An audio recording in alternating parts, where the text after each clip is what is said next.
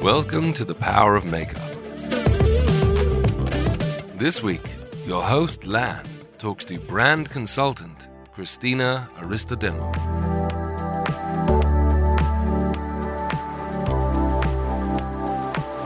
Christina, thank you so much for joining me. Thank you for inviting me. Oh. So good to be here. I love seeing you, and this is on different circumstances. Yes. It's on the opposite ends this time. And I just wanted to invite you because, you know, you've had a span of over 15 years working in the PR with MAC, and most makeup artists in the UK pretty much know you, and you know everyone else, and you've always been in touch of bringing the top makeup artists to the table and actually launching some careers as well.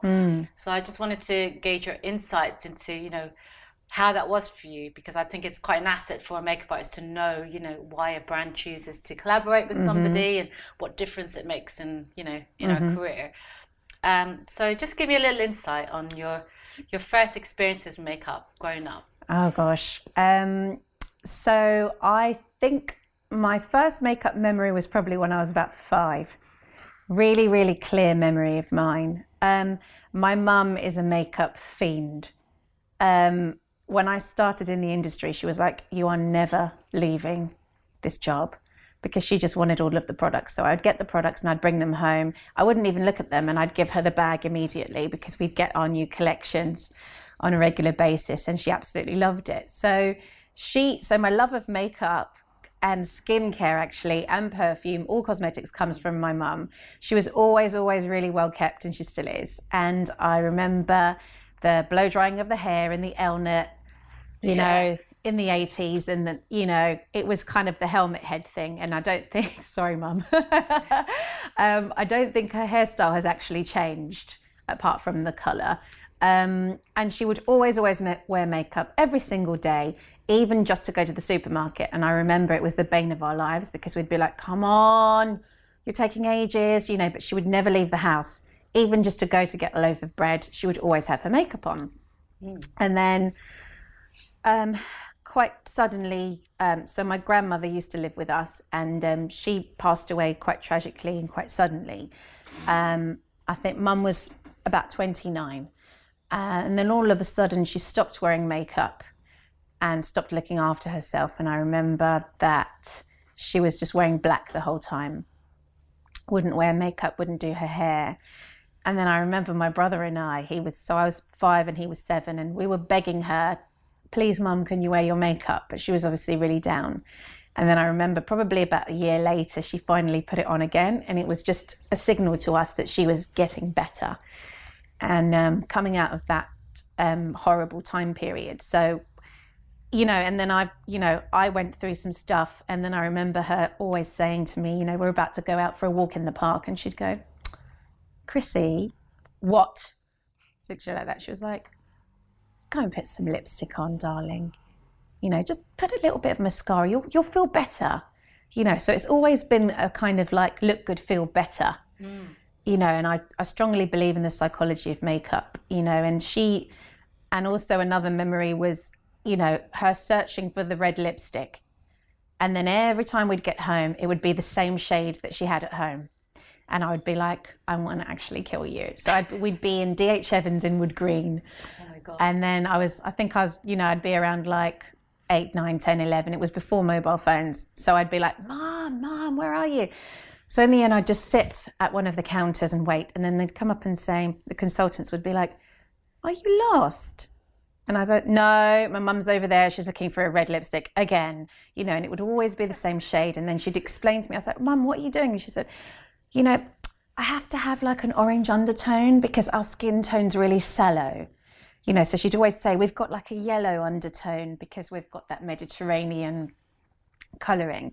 So she'd explain to me the difference between the blue red. She was like, "No, you have to be white and blonde to wear that. And then for us, we need the orange reds." So we'd always talk about the different shades of the lipsticks, you know, and I remember I'd always wear magenta. I loved magenta growing up, you know.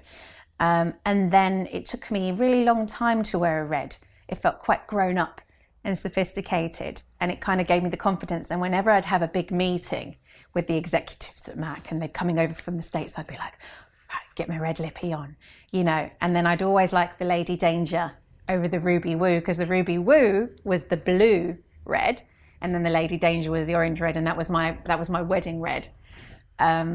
So anyway, that's kind of like my memories of makeup. So in terms of working with makeup artists, I think, so I started out doing PR for Origins, and our makeup range was actually a really good one, considering it was more of a kind of skincare and bath and body and sensory therapy range. We had a small makeup range as well, so I would look after the makeup artists.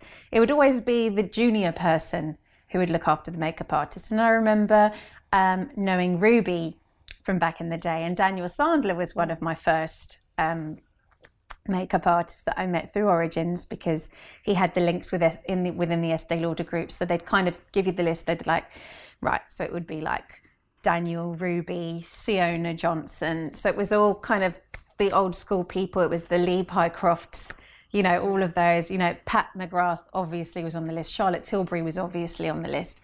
So I kind of knew all of those people. And then we'd always send them kind of like the key collections and things like that. So that was my first foray into looking after makeup artists, and Sarah Rayburn, all of those kind of people. And I remember thinking, they're so lovely. They're so lovely, these people. And then, so I did PR and dealt with press for about 6 years. And then I made the move over into Mac, and there was this role called Artist Relations. And I was like, was that? But I was always intrigued by Mac, and at that point it was one of those brands where it was on the cusp. It was actually quite small at that time, but it was really intriguing, and like everybody wore Mac and everyone wore black, and it was all really cool and everyone looked amazing, and I'm like, oh, I just don't think I'm cool enough for Mac. But I was really intrigued, and it was a phenomenon, and it was like within the company where there was that buzz, and it was like, oh, Mac's on the up kind of thing.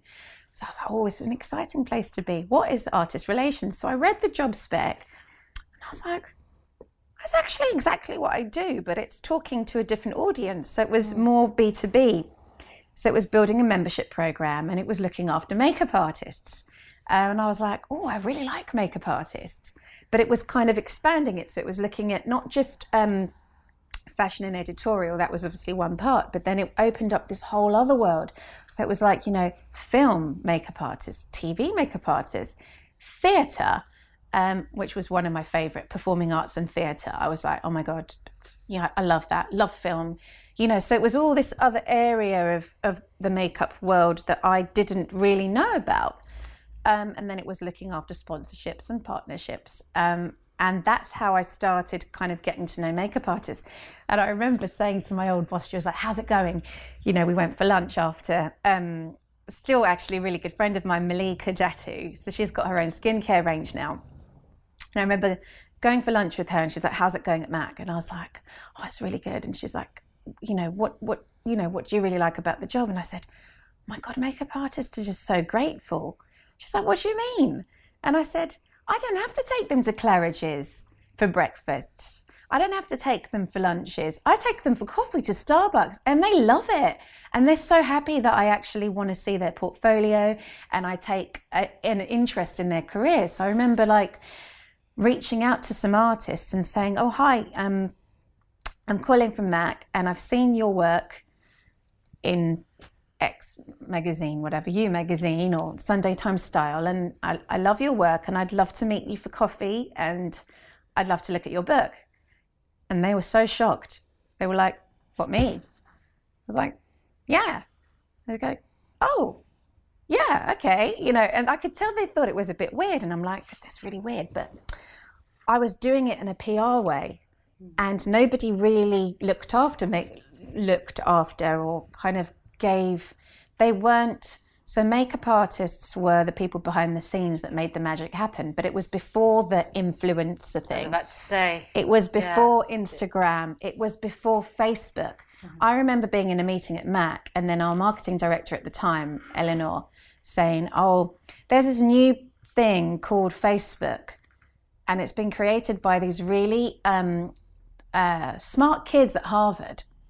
And it's just like a networking thing, and we were all like, And then I remember when Twitter came out and they were like, tweeting, and we were all laughing about it in the meeting, going, what's that about? You know, and then I remember the whole Facebook thing, and then I was going, who cares? Like, I had a sandwich for lunch. Like, who cares about what my avocado and toast looks like? And then Instagram came, and I was just like, oh my God. But then it was really interesting, because in my role, I was like, now we can talk about the stuff that we're doing with the makeup artists, and there's platforms to talk about it on. So for us and our job, I was like, oh my God, the storytelling is now coming alive, because then we were talking about the whole behind the scenes content, and it became really, really interesting, and people wanted to know. I was always interested in makeup artists and what they did, you know, and I was intrigued, and I was like, you know, what's your inspiration? Where does it come from? And we were one of the first brands to actually shine a spotlight on what you did. It's true, yeah. And where it came from, and what the inspiration was, and the collaborations, and the stories. So it was really interesting and exciting to be part of it at the beginning. And I always used to remind everyone, I was like, so makeup artists are the original influencers. They are the original influencers, and they are. And then you've got these other influencers, and I'm like, who are all these other people? You know, and now it's kind of going full circle and coming back. Yeah. So it's really good to see. It's exciting. So what, obviously it's so saturated, so many makeup artists. So what was the key things and the key elements of the makeup artists, apart from like, was it always because they had a big name or be on editorials? Like, what was it about the ones that you choose? Because obviously I remember in the time when I got my little invite, you know, and then my friends were like, excuse me, I've been doing it longer than you. Why did you get an invite? And I haven't. And then I'll be like, you know, and they're like, can we have the contacts? And I was like, well, I'm not sure if I can give you the contact because it's not mine to give, because, you know, it is exclusive.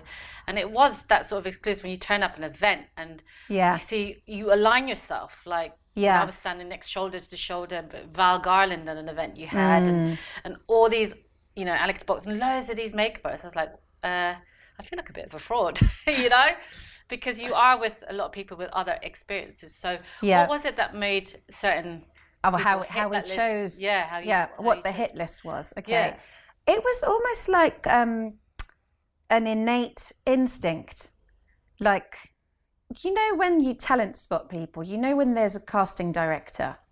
I'm not saying that I'm a casting director, you know, whatever, but you know, like, you've got someone like Nina Gold, and she's a really big name. She's a really big casting director in films. And then you think, how did she know who would be right for that part? And then you listen to her speak, and she just knew.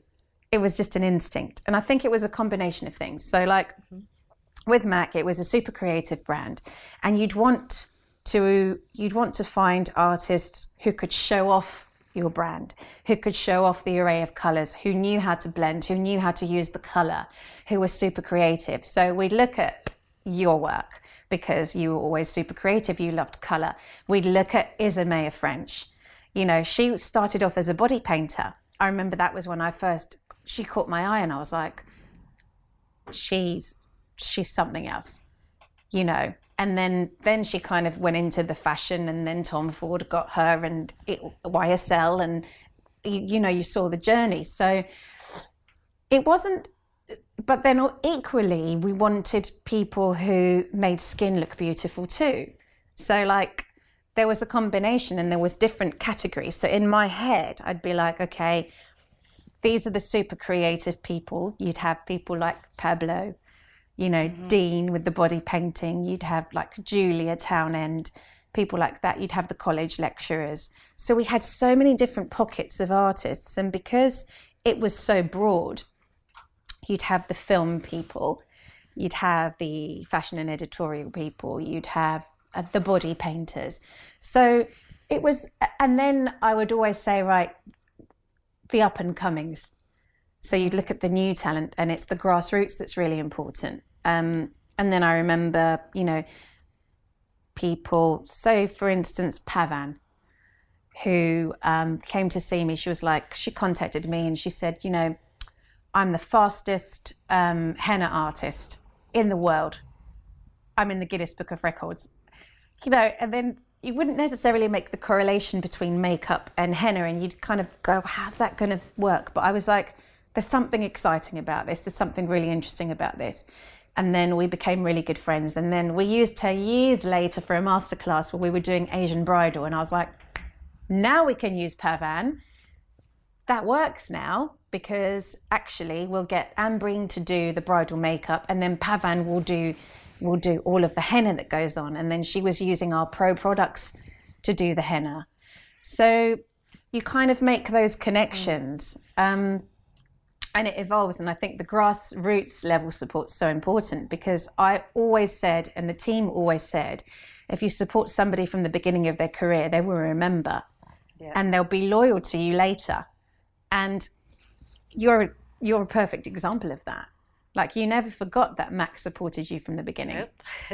You know, and we became really good friends. Yeah, the fact that you gave me that power, and alongside, like, it was just, you know, as an artist, you know, you're so used to be behind the scenes, and then when you have fellow artists recognize you, you feel really humbled.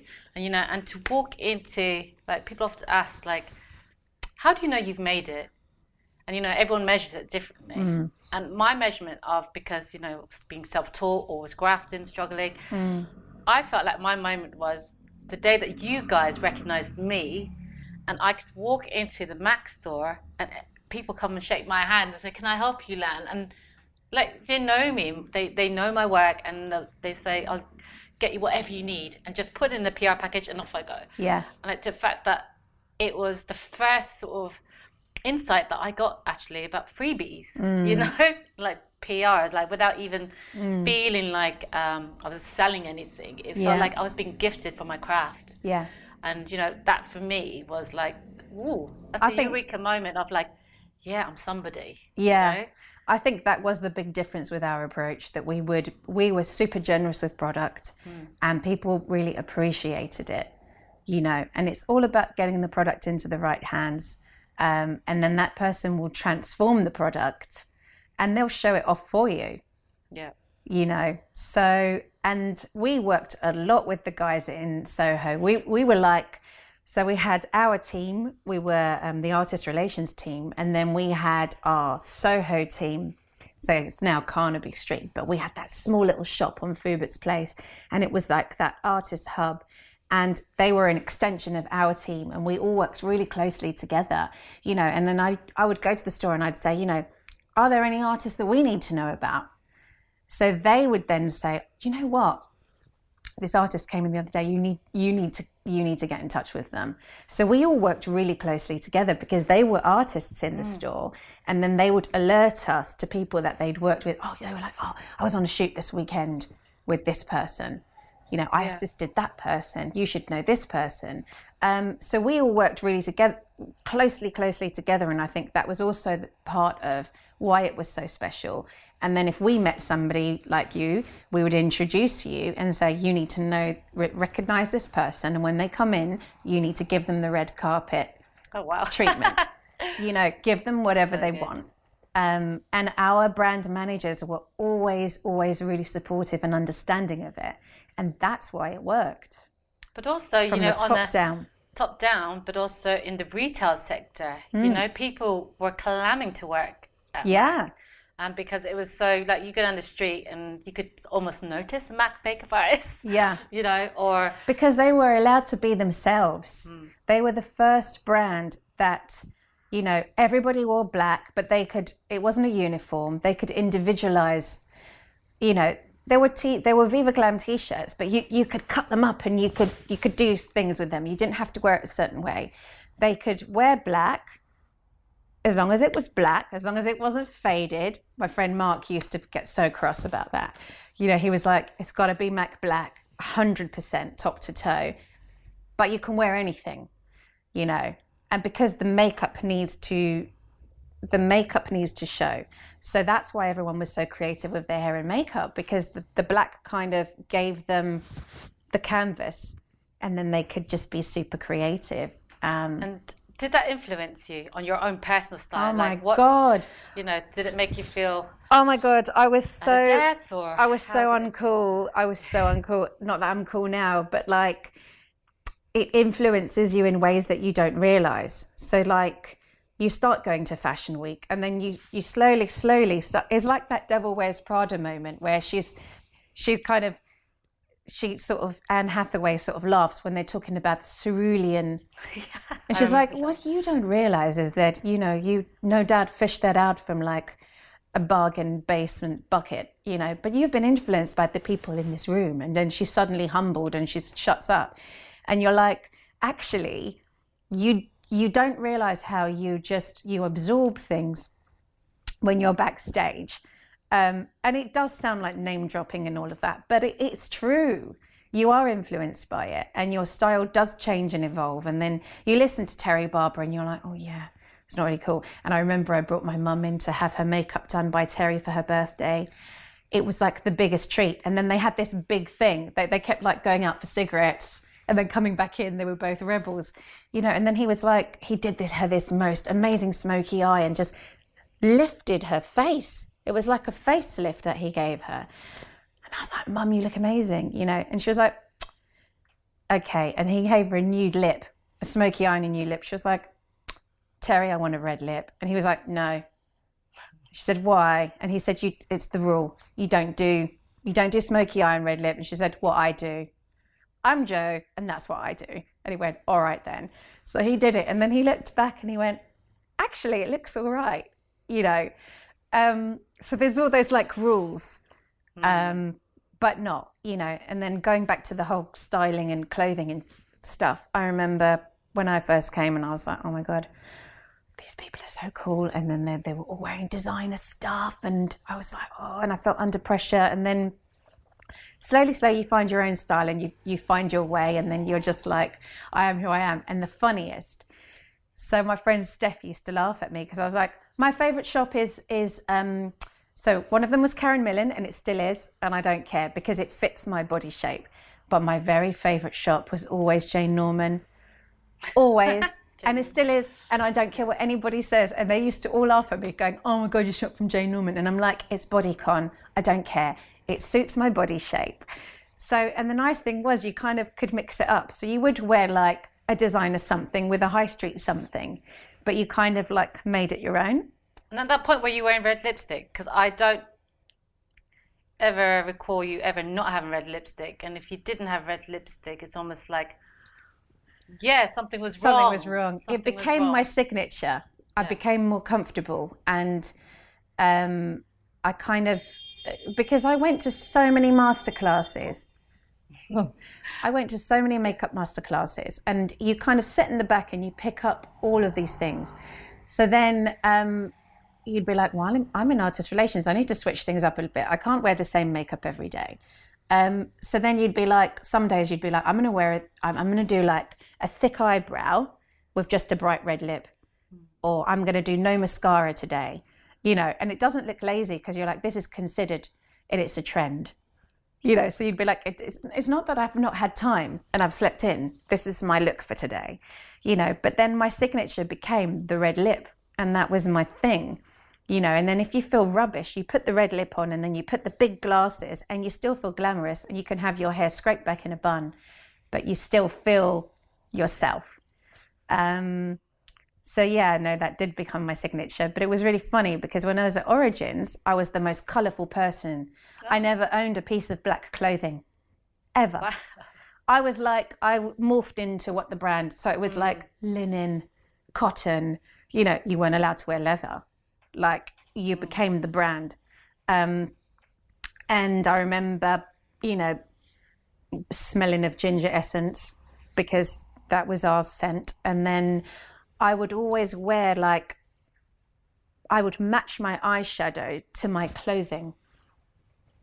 That was my thing when I was at Origins. So I had this I would always wear turquoise. That was my favorite color. So it'd be this turquoise eyeshadow from MAC. It was Electric Eel. I don't know if you remember that one. I do. It's like an original one. Eel, yeah. And then there was another one called Parfait Amour. Yeah. which was like lilac. So I'd match my eyeshadow to my clothing. And then when I went to MAC, it was just pure black, and then my style changed. I mean, this is throughout those years. So what sort of big changes do you think has happened since you've been there? And now what's happening now with that whole new influence in social and, you know, life around pandemic as well? Oh my God. You know, like what have you seen change in the industry? For the worse or for the better? I think for the better. I really love the whole Clubhouse thing. I love Clubhouse. I'm old school and I like audio. Mm-hmm. I love podcasts. I don't know if it's my age. So obviously I love the visual. I love the Instagram. But when you introduced me to Clubhouse, I remember saying to you, you were like, do you know about Clubhouse? And I'm like, do you mean house party? And I was like, oh God. You're like, no, it's this new thing. And I was like, oh, bloody hell. My whole thing was like, a new platform to keep up with. What is this? And then I remember listening in and I was like, this is amazing. I can do my washing up while I'm listening. I love the radio one in the background all the time. And I'm like, oh my God, I'm learning so much on this. And then people who you would never have access before, like Alex Box, you would have to go to a MAC event to see her. And then all of a sudden she's there speaking on the panel, and then whoever's in the audience can be invited up to the stage, and then they can talk to Alex Box and she's answering their questions. So there's not that barrier anymore of you've got to be on the VIP list to get into this room. So I think that's a big change. It's a lot more democratic now, isn't it? Yeah. So I think that's changed the face. And I think people are sharing a lot more, and people are a lot more... I don't know if it's because there have been so many redundancies and so much hardship, and people are a lot more willing to help each other out, you know, and collaborate. And there's a lot more cross collaborations. And I think that's because business is so tough now that people are looking outside of the box. So it could be like, well, makeup and clothing is an obvious one, but, you know, it could be like, oh, what's that brand doing? Or maybe I can get on board with that. And it's everyone helping everyone, you know? And then what sort of influence, I guess, on the PR aspect that you see is really important? Relationships every time. And I think personality. If somebody is difficult or tricksy or unreliable and unprofessional, even if they're the most brilliant at their craft, and then there's another person right next to them, and you're looking and you're thinking, right, which one do I choose? It's a no-brainer. You're going to choose the person who's pleasant and polite and professional and on time. You know, so there's not room for the whole diva thing anymore, and the swearing and the being nasty to people and the old school. I don't know, you know, like when we were talking to Mary Greenwell the other day, and she was saying there was absolutely no room for nastiness, personalities, egos. That's the thing of the past. It was almost like a badge of honor before, wasn't it? Where it's like, the nastier you could be. You know, there'd be like so many stories. There'd be legendary stories of backstage, like, oh God, so-and-so got shouted at, or that casting director did this, or the designer did that, or whatever. But I don't think you really hear as many of those stories anymore. Everyone's just really respectful and cool. And it's like, you don't need to do that. And when you get to a certain level and when you're confident in what you do, you don't really need to be shouty or prove yourself in that way and assert your authority, because your work speaks for itself. So it almost shows somebody who's not as established, or maybe not as confident in their craft, and they're kind of overcompensating in a different way. Does that make sense? Yeah. I always find the most incredible people, your Rubies, your Daniels, they're like the most humble and kind. And I found that with a lot of the beauty journalists, the directors were the nicest people, and so kind, you know. And I remember Anna Marie Soloway, who was from Vogue at the time, was one of my most favorite journalists. I was an assistant, and she treated me exactly the same as she did the brand manager, you know? Yeah. And I think, what is that phrase, like, manners maketh the man? Like, it's so true. Yeah. Being gracious. Being gracious. And then what's your sort of top tip then for longevity? Because obviously you've seen people go on. For longevity, I think you need to keep adapting. I think adapt or die. Adapt or die. Adapt I think or that's die. going to be the title for you. Adapt or die. Because, and the reason I say that is because I'm a very much status quo type of person. I'm a Capricorn. I'm very traditionalist. And I'm like, oh, what is this stupid new thing now? You know, oh God, you know, rolling my eyes and like, ugh. But you've got to move with the times and you've got to embrace it, but you've got to find a way of making it your own. Like Terry Barber, he resisted going on Instagram for so long because he was just like, oh God, you know. Me too. It's not his thing, okay? He was not a digital marketing person. He was not social media. He was understated. He is understated. He's just like, people know him. He's like the Godfather. He doesn't have to do anything. He's just bloody achingly cool with whatever he says. Everyone's hanging off his every word. But my friend, the PR director, was like, Terry, we've got to.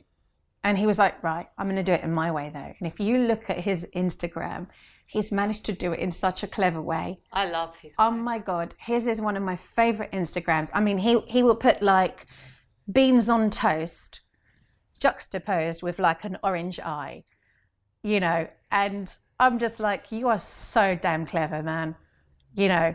So I think you've got to move with the times. I think you've got to adapt. I think you've got to not forget where you came from, keep it real, and I think you need to keep in touch with everybody that you've met along the way and not forget them.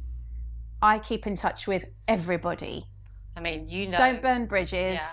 Don't forget people. Don't think you're too big. Don't think you're bigger than the brand, because you never are, ever.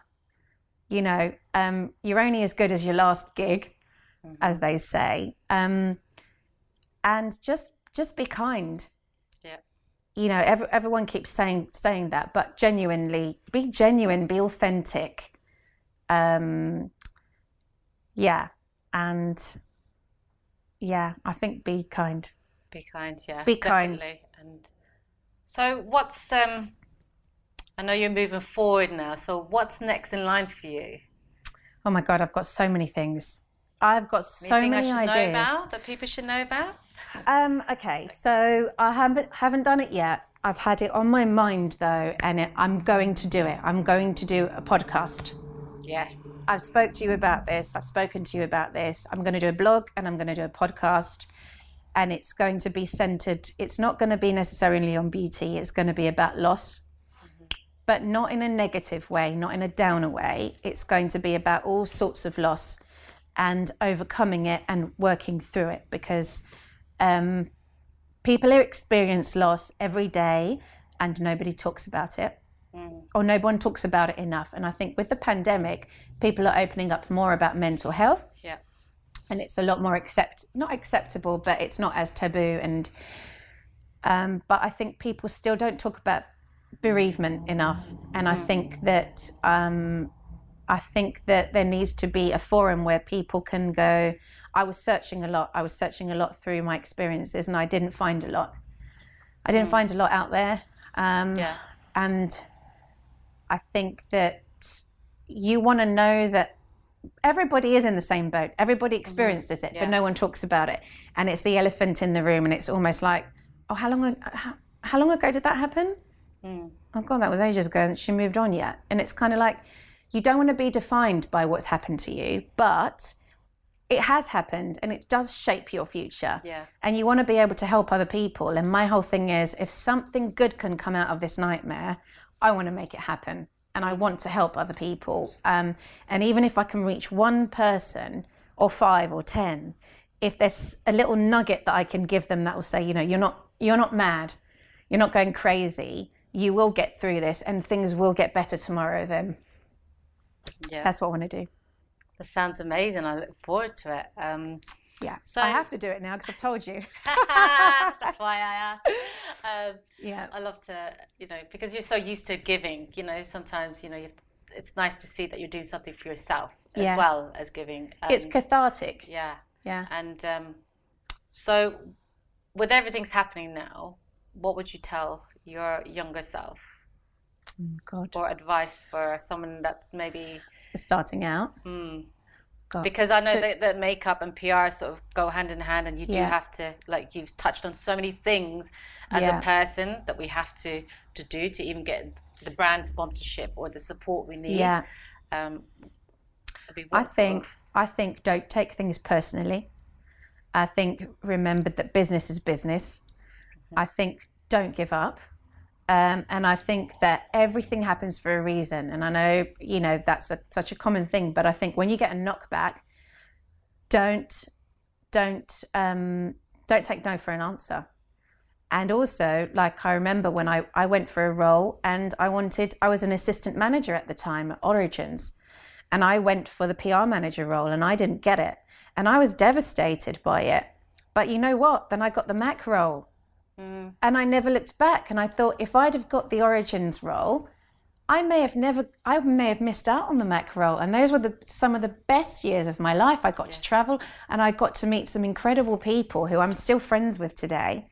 And it showed me a different part of the industry. So I think every setback, every failure, everything you think is a failure is a growth opportunity.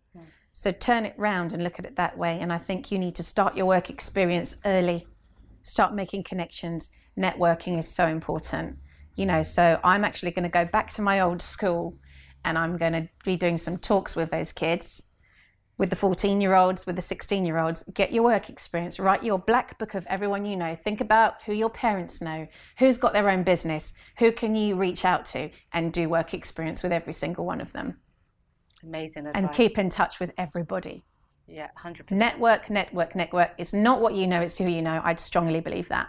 It's not what you know, it's who you know. It is who you know. Yeah, 100%, because that's how I think I've managed to all of the jobs I've had since I've left MAC are with people I've known for years.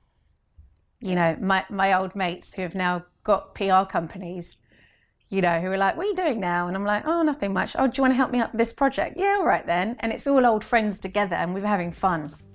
That's amazing to hear. And that's a testament to your personality as well and who you are. So I just want to wish you luck for everything. And I'm so excited for you. So I'm excited for you.